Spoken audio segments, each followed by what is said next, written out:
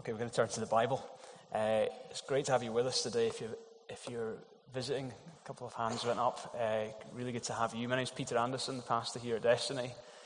And we've been on a journey looking at the Holy Spirit in the last, 8 weeks, I think it is. We've been doing 10 weeks in total by the time Ivan will have come next week.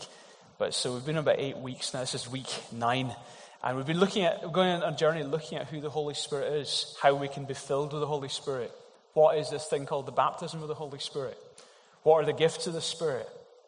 How to display the fruits of the Spirit. Lots of crucial issues, which actually, you see, when we're talking about God, we're talking about God who is Father, Son, and Holy Spirit.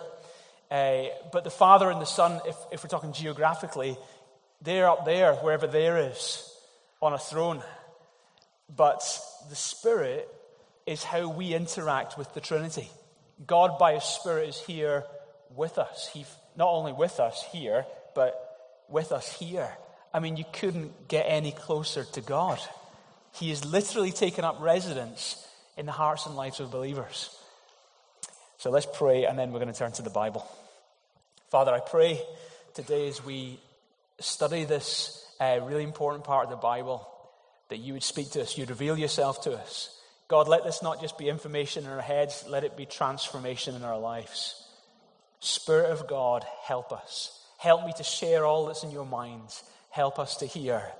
I depend upon you, God, because I know I can't perform miracles. I know I can't change these people's lives. I know I can't see a sick person healed, but I believe you, through us ordinary people, can. And we ask that you would, in Jesus' name.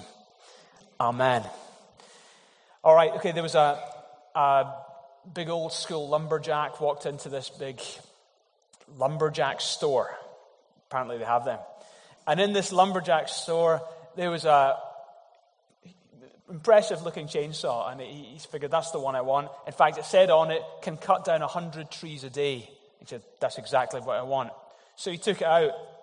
Day one, he just went hard at it. And at the end of the day, he'd only cut down 25 trees. He said, this is rubbish. I have to try harder. So next day he went out, tried even harder. This time he got 35 trees. He said, this is still not the 100 trees it promised me on the box. So he went out the next day, and he just gave it everything he could.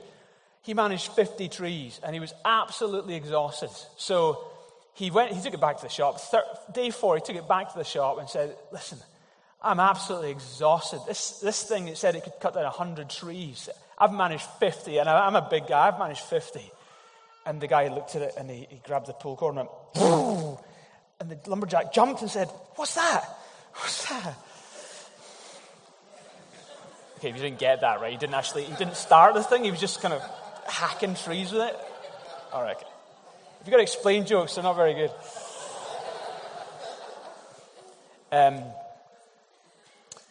So, what's the link again? Yeah, because I always have random jokes, and I think, what's the link into theology? Okay, here's the link. Some of you are like the guy without the power on. You're just trying to make life happen and just try it harder, right? Or you're coming against challenges in your own power, as if it's you versus the challenge. But human beings were never designed to live without God. You were never designed to live without God. When we're talking about being a believer, we're not talking about someone who happens to have a philosophy about God. When we're talking about being a believer, we're talking about someone whose life and breath and whole source and everything about you is utterly dependent every moment on God. Not a theory of God, not that you've got a theology about God, but that He is alive and He's working in your life. We sang a song about freedom earlier. How do you deal with your addictions? I mean, we looked at that a few weeks ago in the message on the fruits of the Spirit. It's not by you saying, I'm going to take the addictions on, I'm going to try harder this time, I won't sin this time. It's by allowing God to live His life through you. And this is what we've been looking at, and the Bible talks about it in so many ways. So we looked at the fruits of the Holy Spirit this week, and in the weeks previous, we've been looking at the gifts of the Holy Spirit. This is part 3 on the gifts of the Holy Spirit. Last week we spoke about prophecy and the homework. Do you remember the homework I gave you? Remember the homework? The homework was you had to bring a word to someone in your workplace or in the church. So, will I call you to account? That's the ongoing homework. Bring a word to someone. Don't just hear God for yourself. But maybe God wants to say something to you for someone else. As a matter of interest, has anyone managed to bring a word to someone this week? Yeah, Johnny. Yeah, I did that. I did my homework. Go on, Johnny. What happened? No, come on. Get the microphone. This is Johnny. He's a DJ and he wears a funky shirt. Let's hear it for Johnny's funky shirt. Woo! Is this on? Yeah, is this on? I was DJing last night and one of the bouncers, I gave him a lift home and I led him to Christ. Yeah, you led him to Christ. Wow. Woohoo! Yay. Hey, dudes, you can't nick our microphone. He's off with our microphone. Bouncers, get him. How cool is that? So you got to do your homework. I mean, your homework isn't just so you can say, I did my homework. Your homework is so that people can go to heaven. Isn't that awesome? Heaven celebrates because a bouncer is going to heaven. Hey, how cool is that? There are thousands and thousands of people on our doorstep who are desperate because they don't know God, and some of them don't even know they're desperate. They don't know how close to the edge they are. They aren't living in relationship with God. And we've got the answer. Jesus died on the cross for our sins. We've accepted him because he's risen from the dead. He's alive now. We've accepted him. He's saved us. He's filled us with his Spirit. And we've become the answer to the world. Jesus describes it in many ways. You're the salt of the earth. You're the light of the world. City set on a hill cannot be hidden. He said, you know, we're like the leaven that influences everything. And not only in the world, but also by the power of the Spirit, God wants to minister through you to those around you. And we said last week, there are probably a dozen people sitting around you in this room today who actually really could do with an encouragement. And wouldn't it be amazing if God gave that word to you for them? So again, that homework remains. That homework remains. Stir yourselves, folks. We only live once. We live once. I cannot bear the possibility that we just take over. We've got to live the life that God's got for us.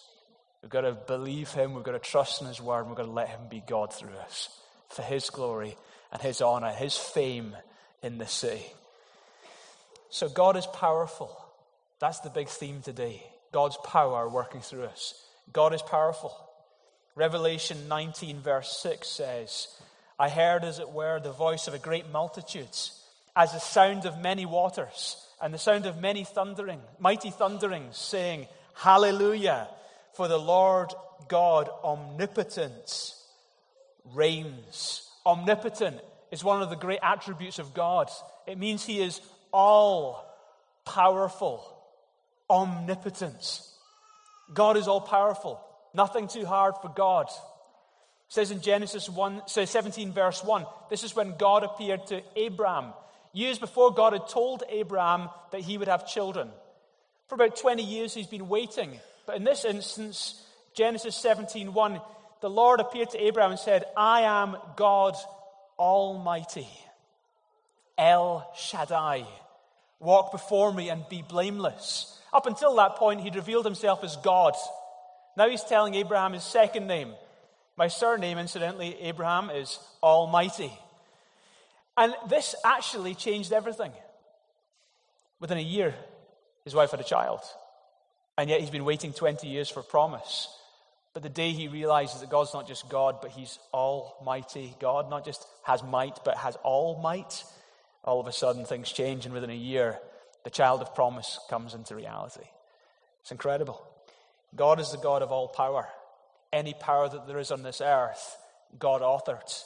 There isn't any other power that he hasn't authored. The power of intellect, the power of gravity, the power of magnetic fields. God authored those powers. All powers were authored by God.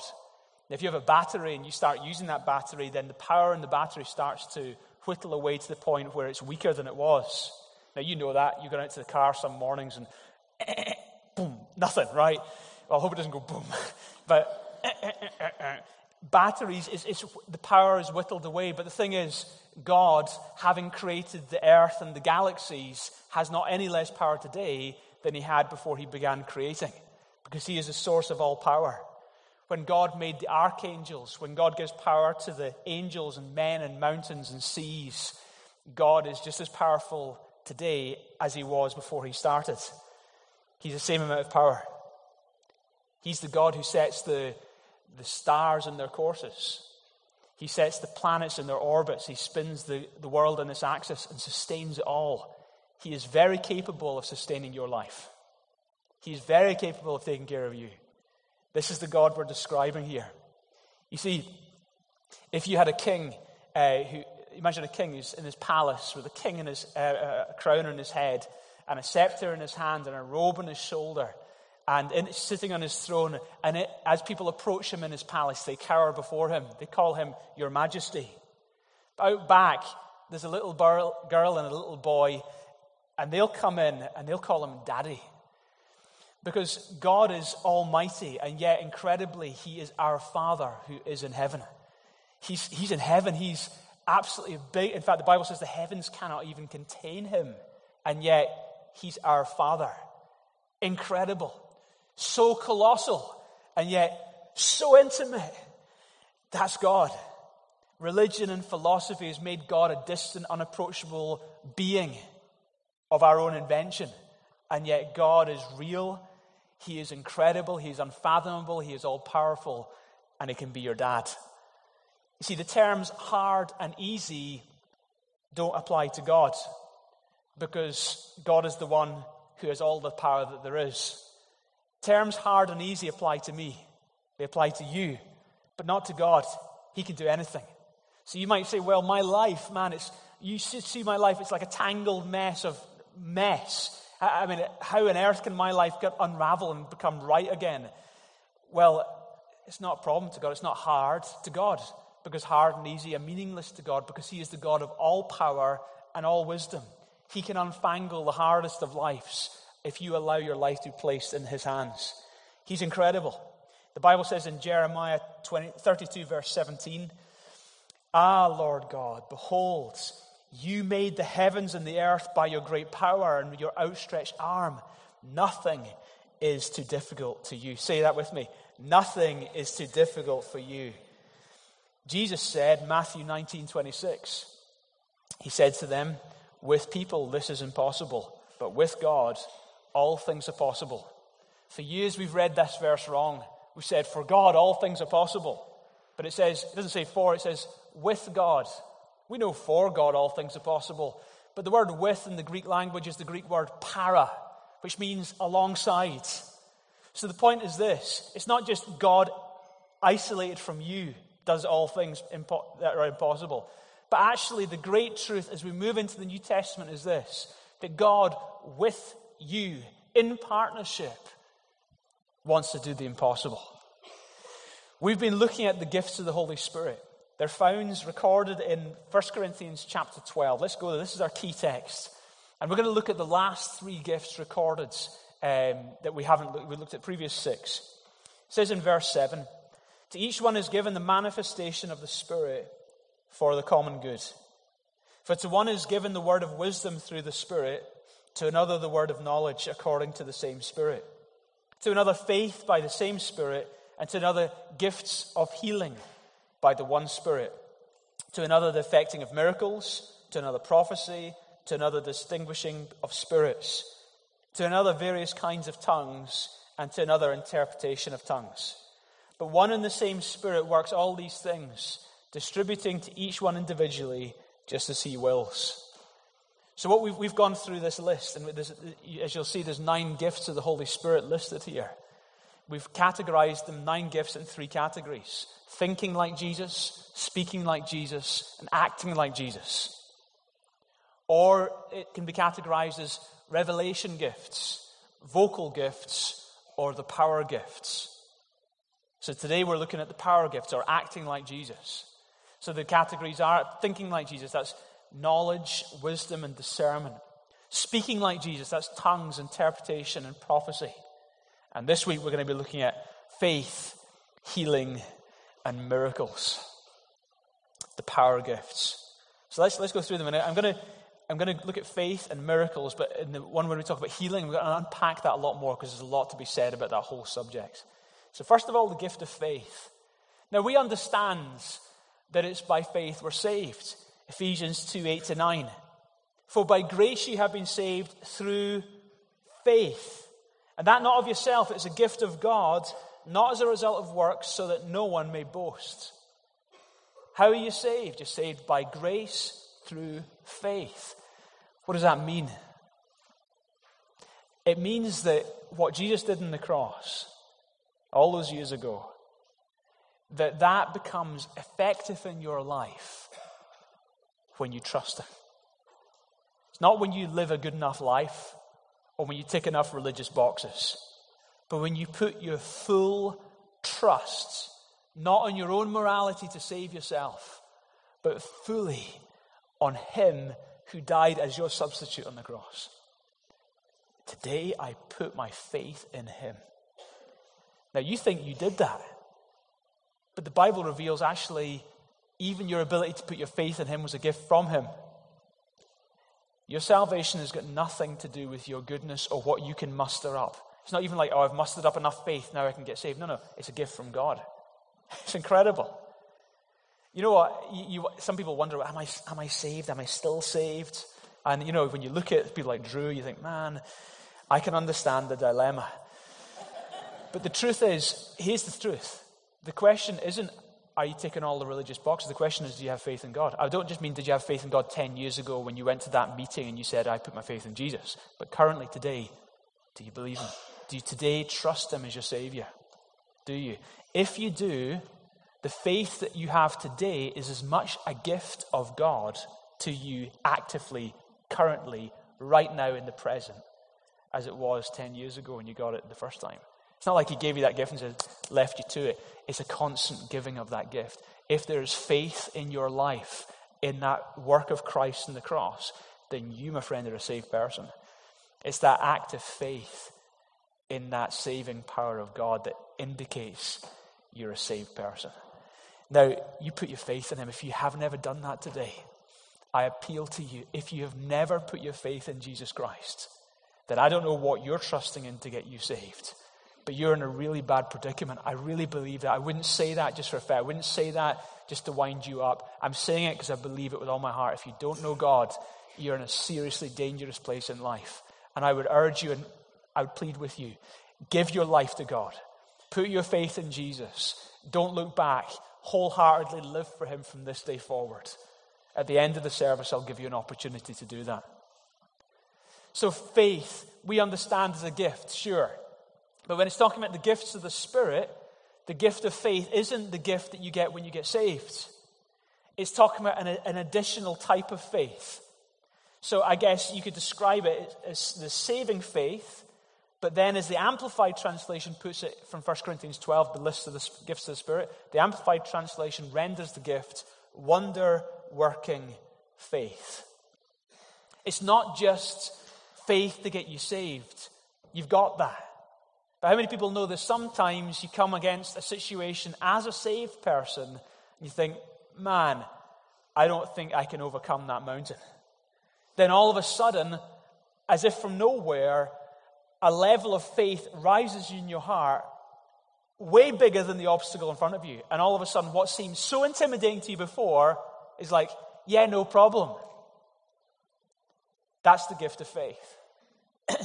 What is faith? Well, it says in Hebrews chapter 11, verse 1, this is the definition of faith. Now, faith is the assurance of things hoped for, the conviction of things not seen. Now, I understand in the world people define faith in many ways, typically in a lightweight way. Yeah, I believe in God. But it's not like, it's like they believe in him it's like they pick a hobby, or it's not like it affects them in any dramatic way. But truly, faith isn't a wishful thinking or an optimism or an opinion. Faith is an assurance. It's an assurance of things hoped for. Some people describe what they've got as faith when actually what they've got is hope or wishful thinking. I hope there's a God there, what they mean to say. But they use the word faith. But true faith is an assurance. It's gone from here to here. You know. You just know. It's not like you're wondering anymore. You know. Now, sure, even people who know and have true faith in God might even still get doubts in their head. But right down deeper than their head, in their spirit realm, in their heart, you just know. It's not like you have an opinion about God. You know He is. You know He is your Father. You know He is your Savior. You know. And nothing can persuade you because no one persuaded you in the first place. You just knew. That's faith. Well, it's like a peace. Some people they're facing a challenge and you can see them striving. I'm going to take this challenge on. I'm in faith. But there's such a stress about them. And I would say they're not in faith. Because a faith is a peace, a resting. It's just, I know this is in the bag. And I've seen this. I remember when Andrew Owen threw in Glasgow, they were in the middle of purchasing their city centre building.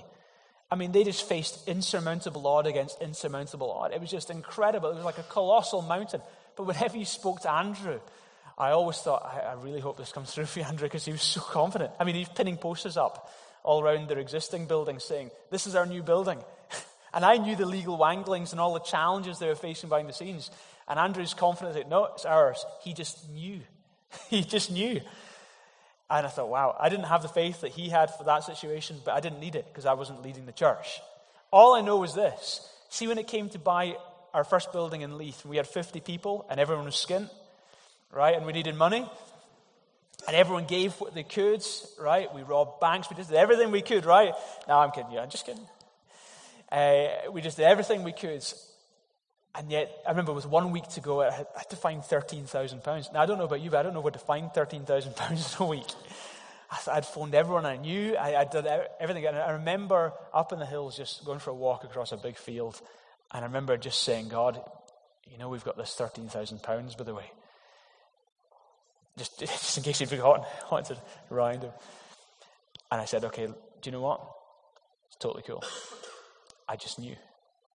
Now, within a day before the deadline it came in, I really wish you wouldn't do that. I really, why not like a month, Lord, so we can have a relaxation period before the deal goes through?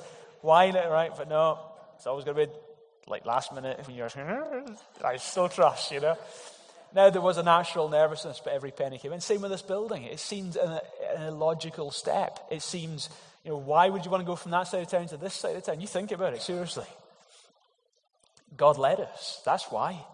And when this building was on the market, £900,000 we had the fines. And plus the refurbishment costs. We had to believe for that. And we gave what we could. But you know what? Throughout the whole process, I knew there was a faith in my heart. That's the gift of faith. And you get a gift of faith to get you saved. But there will be times in your life where a gift of faith will come to cause you to overcome obstacles that you couldn't have overcome by yourself. Augustine said this. Faith is to believe what we do not see, and the reward of faith is to see what we believe. Okay, secondly, the gifts of healing. It says gifts, plural, because there are many diseases, therefore you need many types of solution for the disease. Now, this to be clear, the Bible has no problem with medicine. Luke, who wrote the book of Luke and the book of Acts, he was a physician. Jesus, on numerous occasions, spoke of in analogies about doctors and physicians and their usefulness and their helpfulness. Jesus had no problem with medical cures, even though he operated greatly in the miraculous and healing. It's interesting. Listen to this verse. This is in the Amplified translation. Proverbs 18, verse 9. Amplified. See when I put little abbreviations after things, AMP, that's just a different translation. And the Amplified, what it does is, it amplifies the original language. It actually takes stuff in the Greek and it kind of expands the full meaning of the Greek into the English. And this is what it, or in this case it will be the Hebrew because it's the Old Testament. And this is what it says.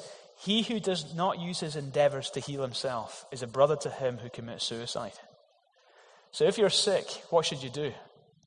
Do everything. Everything. I mean, everything.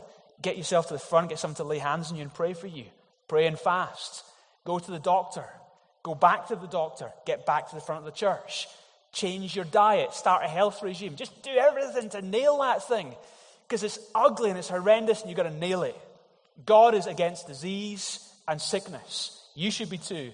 You've got to pull everything out against that thing. And it's not like God is one of many options.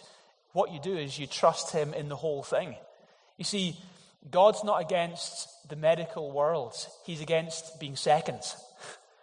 Listen, this is an example in the Old Testament, 2 Chronicles chapter 16, verse 12. Though his disease was severe, even in his illness, he did not seek help from the Lord, but only from the physicians. And I think sometimes we do this. Sometimes we kind of go down the human route rather than trusting God. And I don't mean we shouldn't go down the human route. I'm saying we should trust God whatever route we're going down. So start with God. Say, God, I've got this situation in my life. Now, God right there can heal you. God can get you healed in church or in your home. Totally can. But either way, you can then say, okay, God, I trust you, and in faith, I'm going to the doctors. No problem. But just don't kind of ignore God.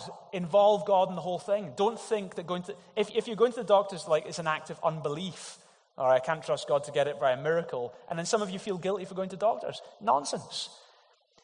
Just do everything you can. And whatever you do, umbrella it all with faith in a great God who can work through doctors. But when we're talking about the gift of healings, it's not talking about medical world here. It's talking about the supernatural healing power of God. We believe God is a miracle-working God. I believe he heals people. Some people say, brother, I guess all that's left is, all we can do now is pray. As if that's the last option. It's like, it's got that bad, is it? Oh no, we're going to have to turn to God? Are you kidding me on? Whoa. Start with him. Let me read you a testimony. Is Kitty or Jenny in this room? No. Okay, that's understandable. Jenny's usually down in Leith. Kitty runs the... is Kitty there? Where's Kitty? There's Kitty. Hi, Kitty. Did you forget who you were for a minute? Yeah. Okay, hi. You're Kitty, by the way. That's your husband, Steve. Now, Kitty has a dad. You remember his name? Yeah. Dr. David Malcolm up in Shetland. And let me read you, in fact, let me just describe it to you. David Malcolm, 2007 it was, he'd had for 10 years a pacemaker in his heart. His heart had been running slow and wasn't functioning at 100%. Therefore, they had to put a pacemaker in place. And every 6 months, he went to the technicians to get this checked out. He had it for 10 years.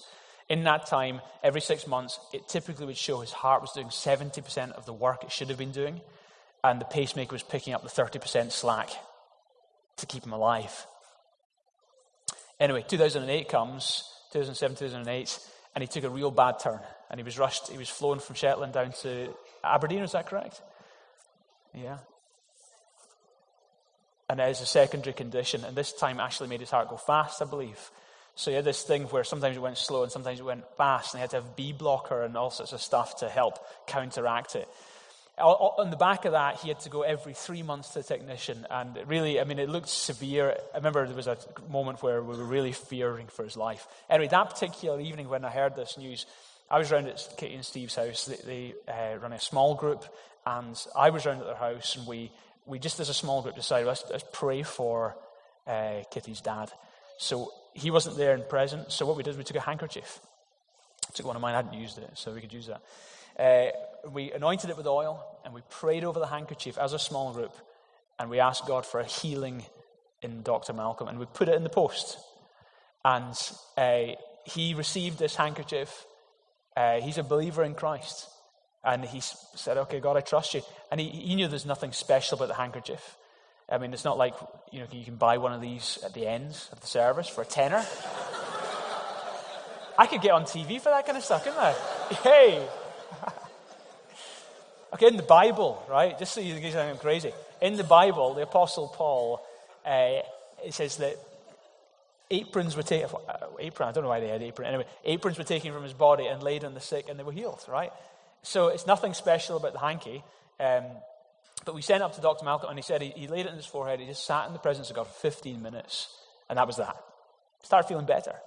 Went back to the technicians, and the technicians reported from that day forwards, his heart was performing 100%. The the pacemaker was redundant from that day forward. And it's not like it's just from that general time forward, because they can monitor every 3 months when he goes for a checkup. There's a little recorder inside this thing that tells you exactly from day to day how your heart performed. And from that day forward, his heart was performing 100%. And he didn't write to us and tell us this because he's a GP. He didn't want to claim a miracle prematurely, right? Because I think some people claim things too prematurely and it gives God a bad name. But he didn't want to do that. So he kind of hung around for about 6-7 months before he actually told us. He'd gone several times to the to the surgeon and to the technician just to double check this. But indeed, pacemaker, totally redundant. I believe in a God who heals. God does that kind of stuff. Yay, God. Okay, before I share more stories, let me just go into some of the things that we need to understand about. This is some theology about healing. First of all, Jesus is our model and our theology. Jesus was supernatural. His birth came on the back of over 3,000 prophecies predicting his arrival. That's pretty supernatural. He was born by a supernatural means through a virgin birth. He left the world through supernatural means through a resurrection. The virgin's womb and the empty tomb bookend the life of Jesus. In his life, he was known for the miraculous. There are 9 miracles recorded in the Gospels where he performed over nature. One of them was feeding the 4,000, feeding the 5,000, stilling the storm, walking on water, money in a fish's mouth, withering of a fig tree, 2 miraculous caches of fish, water into wine. There are 20 recorded healings in the Gospels, including leprosy, paralytics, internal bleeding, blindness, and deafness. There are 3 resurrections recorded in the Gospels: the ruler's daughter, the widow's son, and Lazarus. And there are 4 exorcisms recorded in the Gospels. At the end of John's Gospel, it says, John 21:25, Jesus did many other things as well. If every one of them were written down, I suppose even the whole world would not have enough room for the books that would be written. Jesus did a ton of miracles. There are numerous occasions in the Gospels where it says, and he healed them all. Now, the Bible might pick on one and tell a little story, but it says he healed them all. So there might have been 4,000 stories that day, right? And that was just one day in the life of Jesus. He performed incredible miracles. His miraculous claims and the claims of the Bible aren't just biblical claims. There are many extra biblical material from historians and writers outside of Jesus' apostles who describe Jesus. For example, Pontius Pilate, in his journal of the Acts of Pontius Pilate, he said this about Jesus: at his coming, the lame will leap as a deer, the stammering tongue will clearly speak, the blind will see, the lepers will be healed, and the dead will rise and walk. Pontius Pilate wrote that in his memoirs. Josephus, in the Antiquities of the Jews, said this: now there was about that time Jesus, a wise man, if it be lawful to call him a man, for he was a doer of surprising feats. And there's in the exultant writings of Julius Africanus, if you're ever going to write a book, call it that, the exulting writings of Alan Parkinson. It's like, wow. Not that you think highly of yourself, right? The exultant writing. But he said this: Phygellin records at the time of Tiberius Caesar, at the full moon, there was a full eclipse of the sun from the 6th hour till the 9th. I mean, even the eclipse at the crucifixion of the Christ is recorded outside of the Bible. The Gospels record the historic facts of Jesus' miracle power. And I believe Jesus still does this stuff. Do you know that to be saved, you need to believe in the supernatural? You can't even be saved unless you believe in miracles. It says in Romans 10, verse 9, if you confess with your mouth Jesus is Lord and believe in your heart that God raised him from the dead, you will be saved. You need to believe in the biggest miracle of all, even to be saved. You need to believe in the resurrection of Jesus Christ. Our starting point when it comes to any theology cannot be our experience. It has to be the Bible. It has to be Jesus himself. Because here's the truth. Your experience will come and go. Emotions will come and go. But the Bible is constant. Jesus said, heaven and earth will pass away, but my words remain forever. Now listen, I have compassion on people for this one because my mum died with cancer, but my dad was healed of a terminal disease. So if I'm basing my expectation of the miraculous on experience, what am I going to come up with? At best, 50-50. I've prayed for numerous people who haven't been healed. But I cannot base my theology on experience. But what I've noticed is this. As I believe the right stuff from the Bible, I've noticed my experiences start to change. And it's changing more and more and more. Why is it that churches that believe and teach from the Bible about healings see more healings and miracles than churches that don't believe and teach from the Bible about healings? Is it that God wants to do it more there than there? Or is it that there's something about God's eternal truth when impacting a people actually starts to bear the fruits that's been described in the text? Jesus said this, "He who has seen me," John 14:9, "has seen the Father." For me, this means that Jesus is perfect theology. You want to know what the Father thinks about healing? Look at Jesus. I challenge you to find one verse in the Gospels that says, and he healed all these people, but then there's one poor bloke came along and Jesus said, "I'm sorry, I'm not going to heal you." There's not one. You just don't find it in there. In fact, the emphasis is constantly, and he healed them all. He healed them, he healed them. He never denied someone. He never rebuked someone for asking too much. He often rebuked people for asking too little. Notice the emphasis.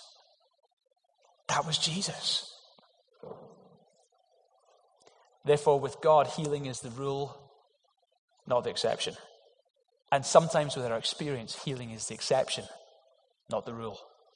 So how many people would like their experience to change? How many people would like to see the temperature rise? Half of you, that's good. Okay, well, that's all right. That's good. Let me persuade the other half of you.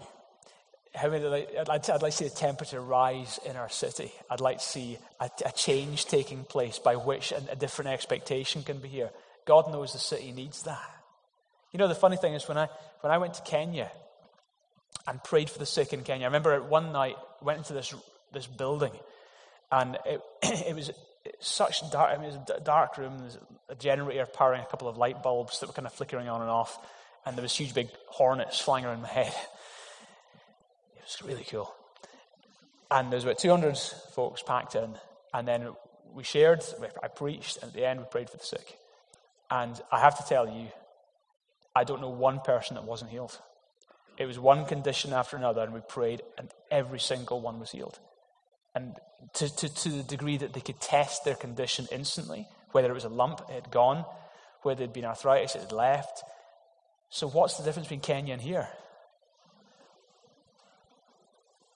Well, it's warmer. But I don't think it's to do with that. Hornets, yeah. That's what it was. It was the hornets. Okay.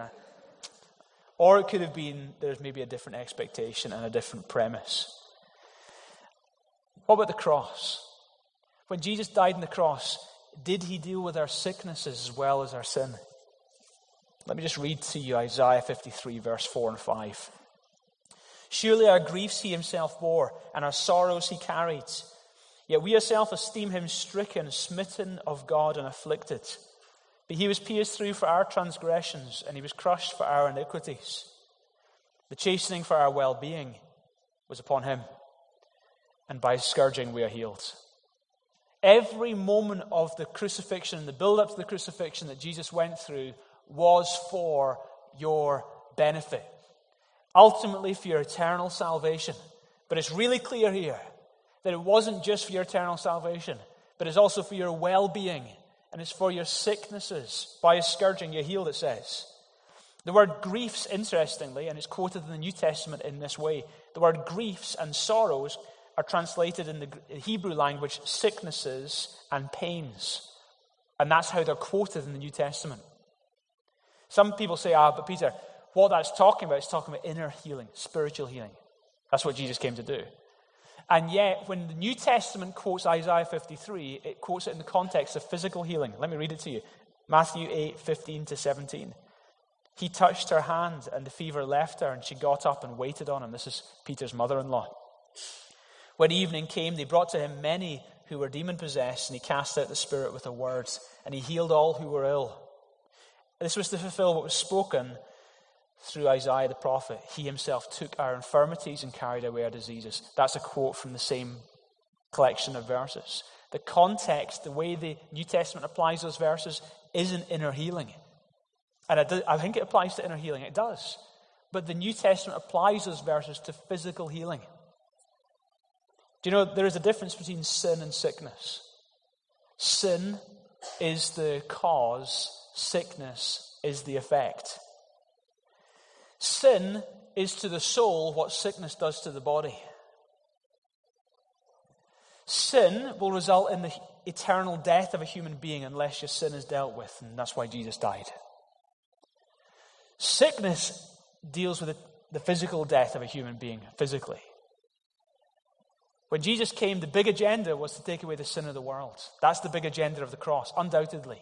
When you put your faith in Jesus, your sin is removed. But I also believe not just the root cause, but also the effects of sin, including sickness, are dealt with in what Jesus Christ did on the cross. So why aren't all people healed? Let me just throw out some reasons. Sometimes it's lack of faith or fear. Not always. And this is not to make you feel condemned. This is hopefully to be helpful.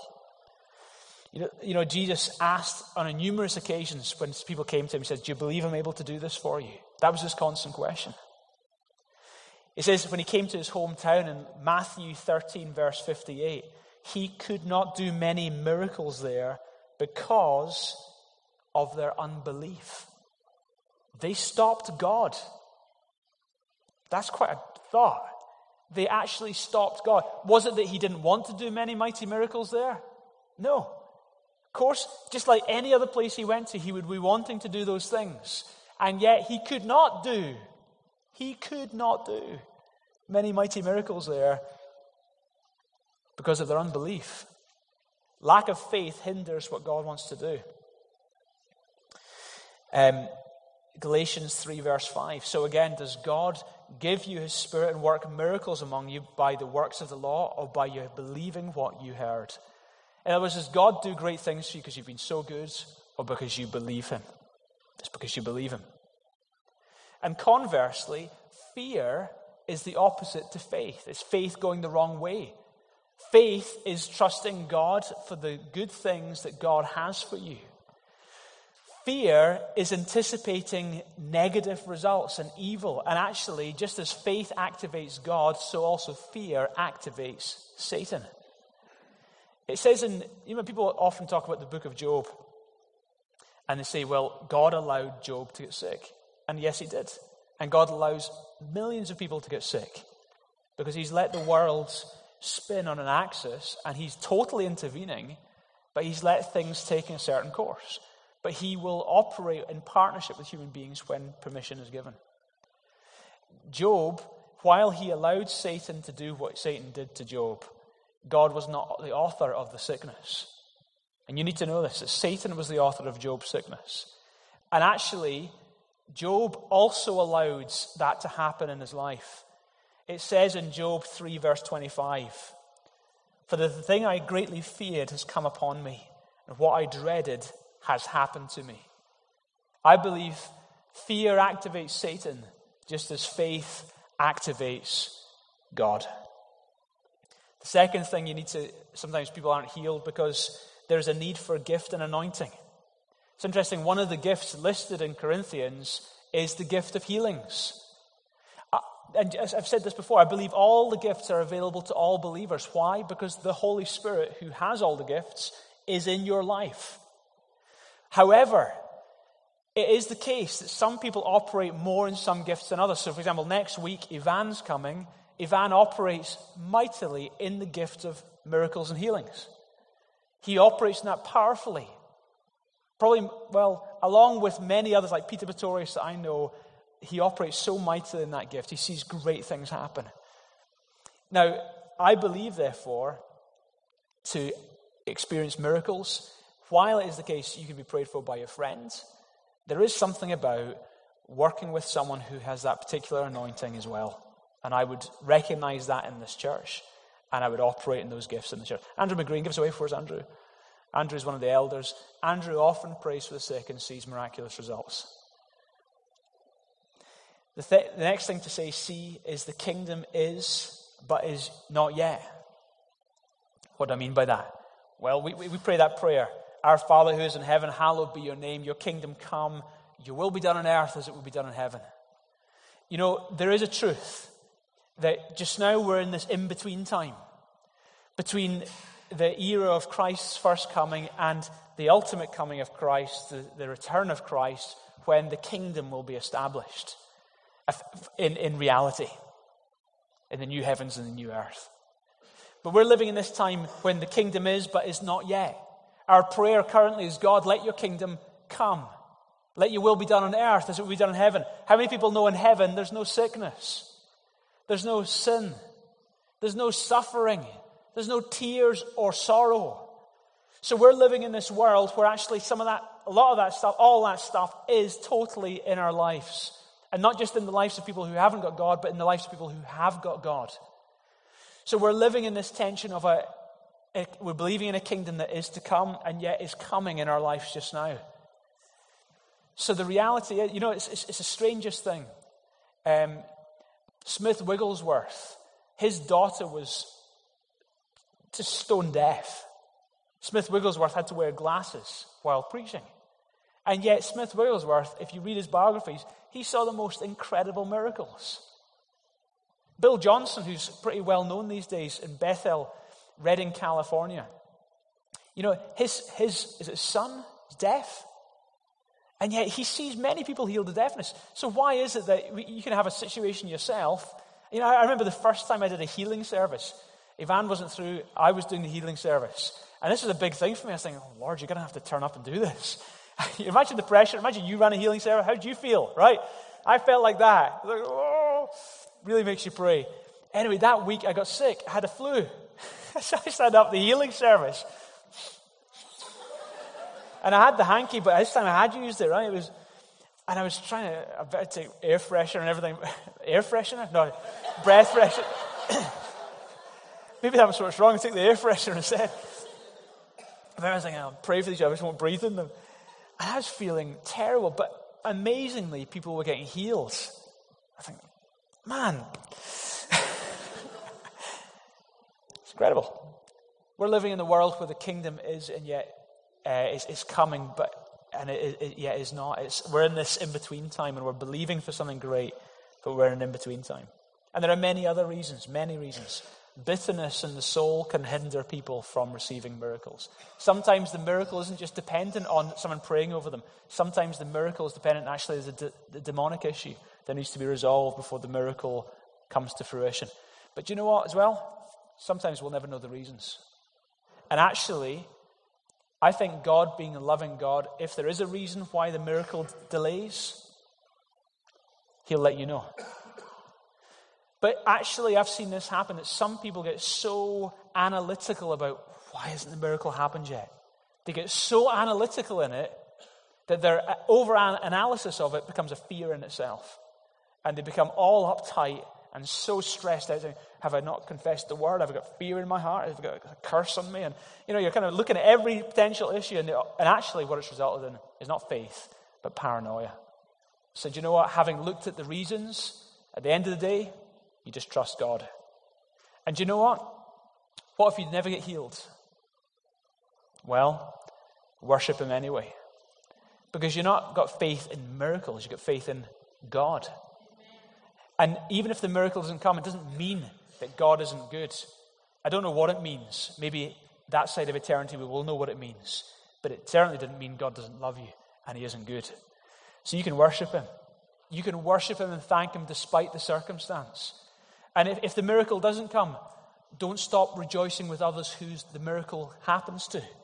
When they get the miracle, and that being the miracle you've been praying and believing for, you've got to guard your heart, because otherwise you might find a bitterness and you think, man, I can't rejoice in that. Keep your heart soft. What if the miracle doesn't come? Well, keep praying. Keep persevering. That's why it says ask and keep on asking. Seek and keep on seeking. If the miracle doesn't come, what if it never comes and I die with the sickness? Well, die in faith. Die trusting. That's the way to die.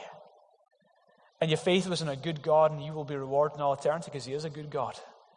You were not deceived in that one. He is such a good God. So we don't know all the answers to all the questions, but what we do know is God is good, and he is not the author of sickness, and he does perform great miracles. Oh man, I've got so much more to say. How does this always happen? Do you guys do something to my phone timer? Just give me a few. I remember praying for Aaron Simpson. Aaron, when he first came to our church, the bottom 4 vertebrae of his spine had fused together, and the calcium deposits had made them into like one bone. And so as a result, he had no mobility, couldn't bend over. He wasn't able to run, and having in his teenage years been in the athletic club and so on, he wasn't able to run now. He was in constant pain. I remember praying for him in Leith at the end of the service. You remember these things. I remember putting my hand on his back, and all of a sudden his whole back started to vibrate. Incredible. And then after praying, he bent and he was completely flexible. All his bones had unfused. He went back to his chiropractor and the specialists who had been looking at him, and they said, "This is amazing. We've never seen this reversed. We've never seen it go from becoming almost one bone to becoming all separate, but all your vertebrae are completely independent and moving," and he was able to run straight away after that. Incredible. And so that was awesome. I remember praying for a lady called Carol, and Carol had a skin condition. And the skin condition she had it for 10 years. It was a chronic skin condition that caused intense itching. And the skin condition was such that it was so severe that she had deep cracks all over her back and down her arms. And it wasn't just temporary, it was permanent scarring. So she would never wear a short-sleeved top out of embarrassment of her condition. And we prayed for her that night in an evening service, and she experienced instantly the itching left. And that was great. Everything was still there, but the itching left. So she went to bed that night and woke up in the morning, and all the scars were gone. I was, wow. So these things just embed in your mind. You think, God, you're so good. I remember the cleaner, when I worked for the first 5 years after starting the church, between 1998 and 2003, I worked in a city centre architects firm. One of the guys who worked there was the cleaner, John the cleaner. He lives in the Gorgie area, actually. And he was one of the lads. And I was often sharing my faith with my other work colleagues. And that was the conversation we had ongoing. But John, I told him about Jesus. I told him about the church we'd started. And I said, why didn't you come along this Easter? So he came along to our Easter Sunday service. At the end of the service, he got prayed for. He had arthritis in both his knees. He had to wear bandages over both knees every day when he was in work. And we were in one of the Newtown townhouses, so there was lots of stairs, and he was in a lot of pain going up and down. He was one of the lads. Everyone loved him. We prayed for him at the end of the service, and God totally, instantly healed his knees. He arrived in work the next day, like 4 o'clock in the afternoon, when the cleaners came in to clean up after everyone, and he was going around everyone, all the people I've been telling about Jesus. He was going around everyone and say, I went to his church, and God healed my knees. Look, and he would do this. And he was one of, I said, look, see, there is a God. And I remember one of the directors who we had a great banter. They knew where I stood in these things. But I remember one of the directors said, so what do you think of that? And he said, I just can't go there. I just can't think of that. There's a real God who wants to do real things, and he wants to do it through you and I. Do you know, I've never felt, okay, I can take this disease on. I've never felt that. Oh, right, yeah, is that your problem? No problem. I've never felt that. I always think, is that your condition? Oh boy. And you look cool on the outside. But inside you're thinking, oh man. But it's all right, because it's not you versus the disease. It's God versus the situation. And God wants to do it through ordinary people. The gift of the Holy Spirit, one of the gifts is healing. The final gift I want to tell you about is the effecting of miracles. You see, well, what's the difference between healings and miracles, Peter? Well, I would say and healing is an accelerated natural process. You know, like if you had a flu and you hung around for a couple of weeks, it would probably go. But if you get prayed for and it instantly goes, that was a healing. Whereas a miracle is going beyond the natural causes. So if you're walking along and you bump your head in a lamppost and you get a bruise, and someone prays for you, and instantly the bruise goes down. Is that healing or a miracle? It's a healing, okay, because it's an accelerated natural process. If you're walking along, you hit the lamppost and your head falls off, right? And someone prays for you and your head grows back. Is that a healing or a miracle? Right, how many people know there ain't no antibodies that are going to help you there? Oh, my immune system kicked in, just a bit faster.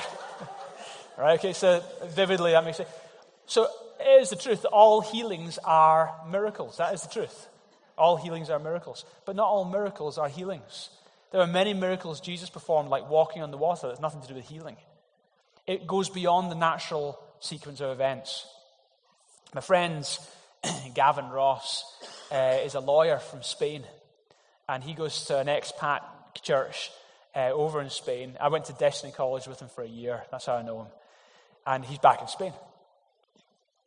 He told me that at the end of one of the services, there was an elderly gentleman there, and in the middle of the service, he died. Now, I have people falling asleep in my sermons, but I mean, that just takes the biscuit, right?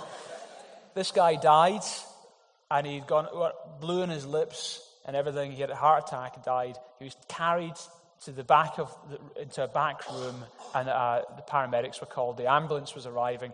As the ambulance was coming, Gavin and one of the other elders just gathered around him and prayed for healing. Well, prayed for resurrection. And the guy revived. The guy he'd stopped breathing, his heart stopped, blue lips and everything, dead. Right? Trust me, he was dead. And he revived. They got him into the ambulance, people came, they did test him, and he had a heart disease for years. And they checked him out, and there wasn't a trace of the heart disease. So not only had he resurrected, but the disease which had got him in the predicament in the first place disappeared. Now you might think, well, this is a bit far-fetched, Peter. I know it is. It really is. I just think God's bigger than anything you can ever imagine or beyond the normal course of things. God is not hard or easy because those terms don't mean anything to him. He's the one who contains all power, all knowledge, and all wisdom. So I urge us as a people to start really believing for the great things. It's an important week this week. We're going to pray and fast. That's not persuading, twisting God's arm up behind his back. We won't eat until you answer our prayers. That's not what we're doing here. We're saying, God, we believe you're a great God. Any barriers in our lives, remove. We want to get ourselves in a place where as a people, you can do this. So this isn't the leaders praying and fasting. This is the church praying and fasting. Please, church, join us in this week. 1 day, 2 days, the whole week. However you want to do it. If you have eating disorders, please don't fast. It's the worst thing you could do. Fast in a different way. Like, skip Facebook or whatever Drew said. But do fast, create space in your life to pray. There's prayer meetings every day this week. We're calling on God not just for the healing services on Sunday. We're calling on God for the entire season ahead. We're praying, God, would you be with us as we move mightily into this next season? Do some great things, we pray. And we want to see God do the great things that we've discussed and talked about. And we're just seeing it like a trickle just now. But I'd love it to see like a river where God's people are seeing these things all the time. So can you trust God to do the impossible through your life and in your life? You might be facing an impossible situation. Can you trust that God is the God who could change that predicament around? And can you trust that God is the God who can do the impossible through you, through your hands, through your words, through your interactions with another person? Don't just see it as, oh, that's the pastor or that's one of the leaders. None of us feel qualified. The only thing that qualifies us is what Jesus did on the cross. See yourself as a child of God and believe that he can do these great things through you. Start to step out.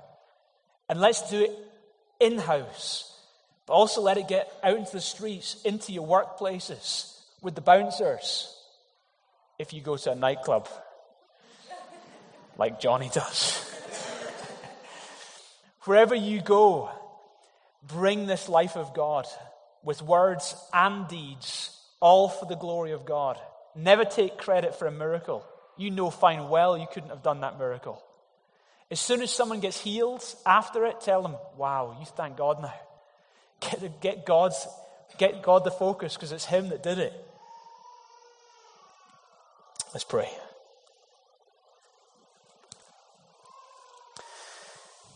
Father, thank you so much that you are the same yesterday, today, and forever.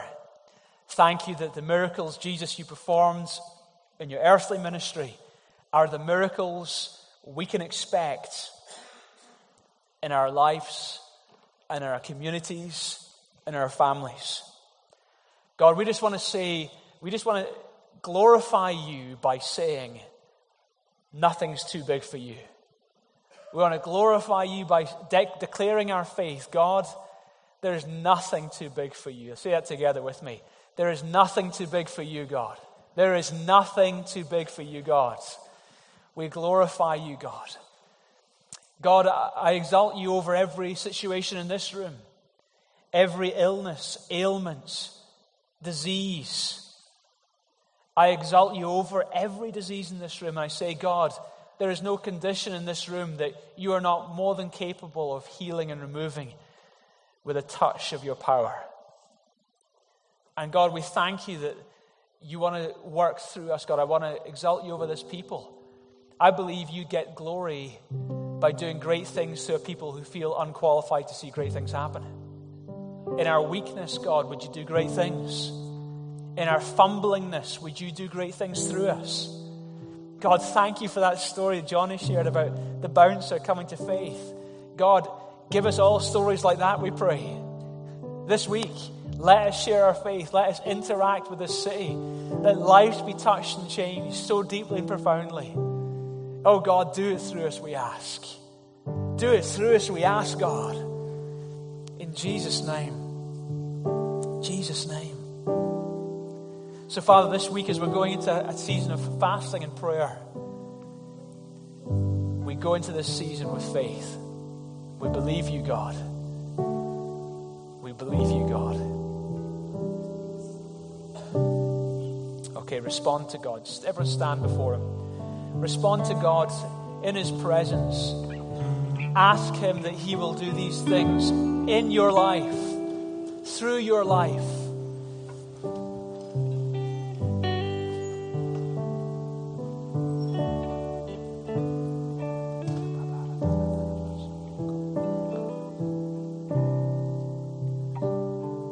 Ask him.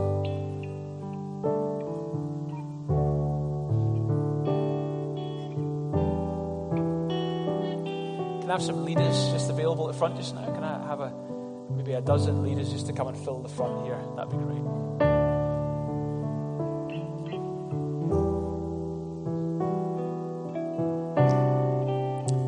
In a moment or two, we're going to go into a worship song. And during this worship song, not at the end, but at the end there'll be prayer as well, but just during the worship song, don't wait till the end. If you want to be prayed for, if you're here today, you're saying, Peter, you might need a miracle. You come forward. We can pray for you. Next week as well, Ivan will be here to pray for the sick as well. But if you're here and you're saying, I want to see the gifts of the Spirit operating in my life to a greater degree than ever before. Tongues, interpretation, prophecy, knowledge, wisdom, discernment, healings, miracles, faith. I want to see these things operative in my life. I'm desperate to see God being God through me. Then just you come forwards, and a few more leaders would be great here. Just you come forwards, just during this next worship song. Let this be your moment to respond and come forward hungry. Alan, could you come and pray as well for people? That'd be okay. And we're just going to give space. So you just come forward just now as we're worshiping. And just before we do that, let me just say, if you're here today and you don't know God and you haven't given your life to him, this is the biggest moment for you. Let's just pray. Let's just take a moment in his presence. If you're here and you've never committed yourself to becoming a follower of Jesus, then just repeat this prayer after me. Let this be your moment to put your faith in him and commit to him. Pray, dear God, thank you for your love for me. Thank you, Jesus, for your death and your resurrection. I believe you did it for me. I believe you did it to save me. Today I commit my life to you. Jesus, I turn from my sin. I turn to following you. Be the Lord of my life from this day forward.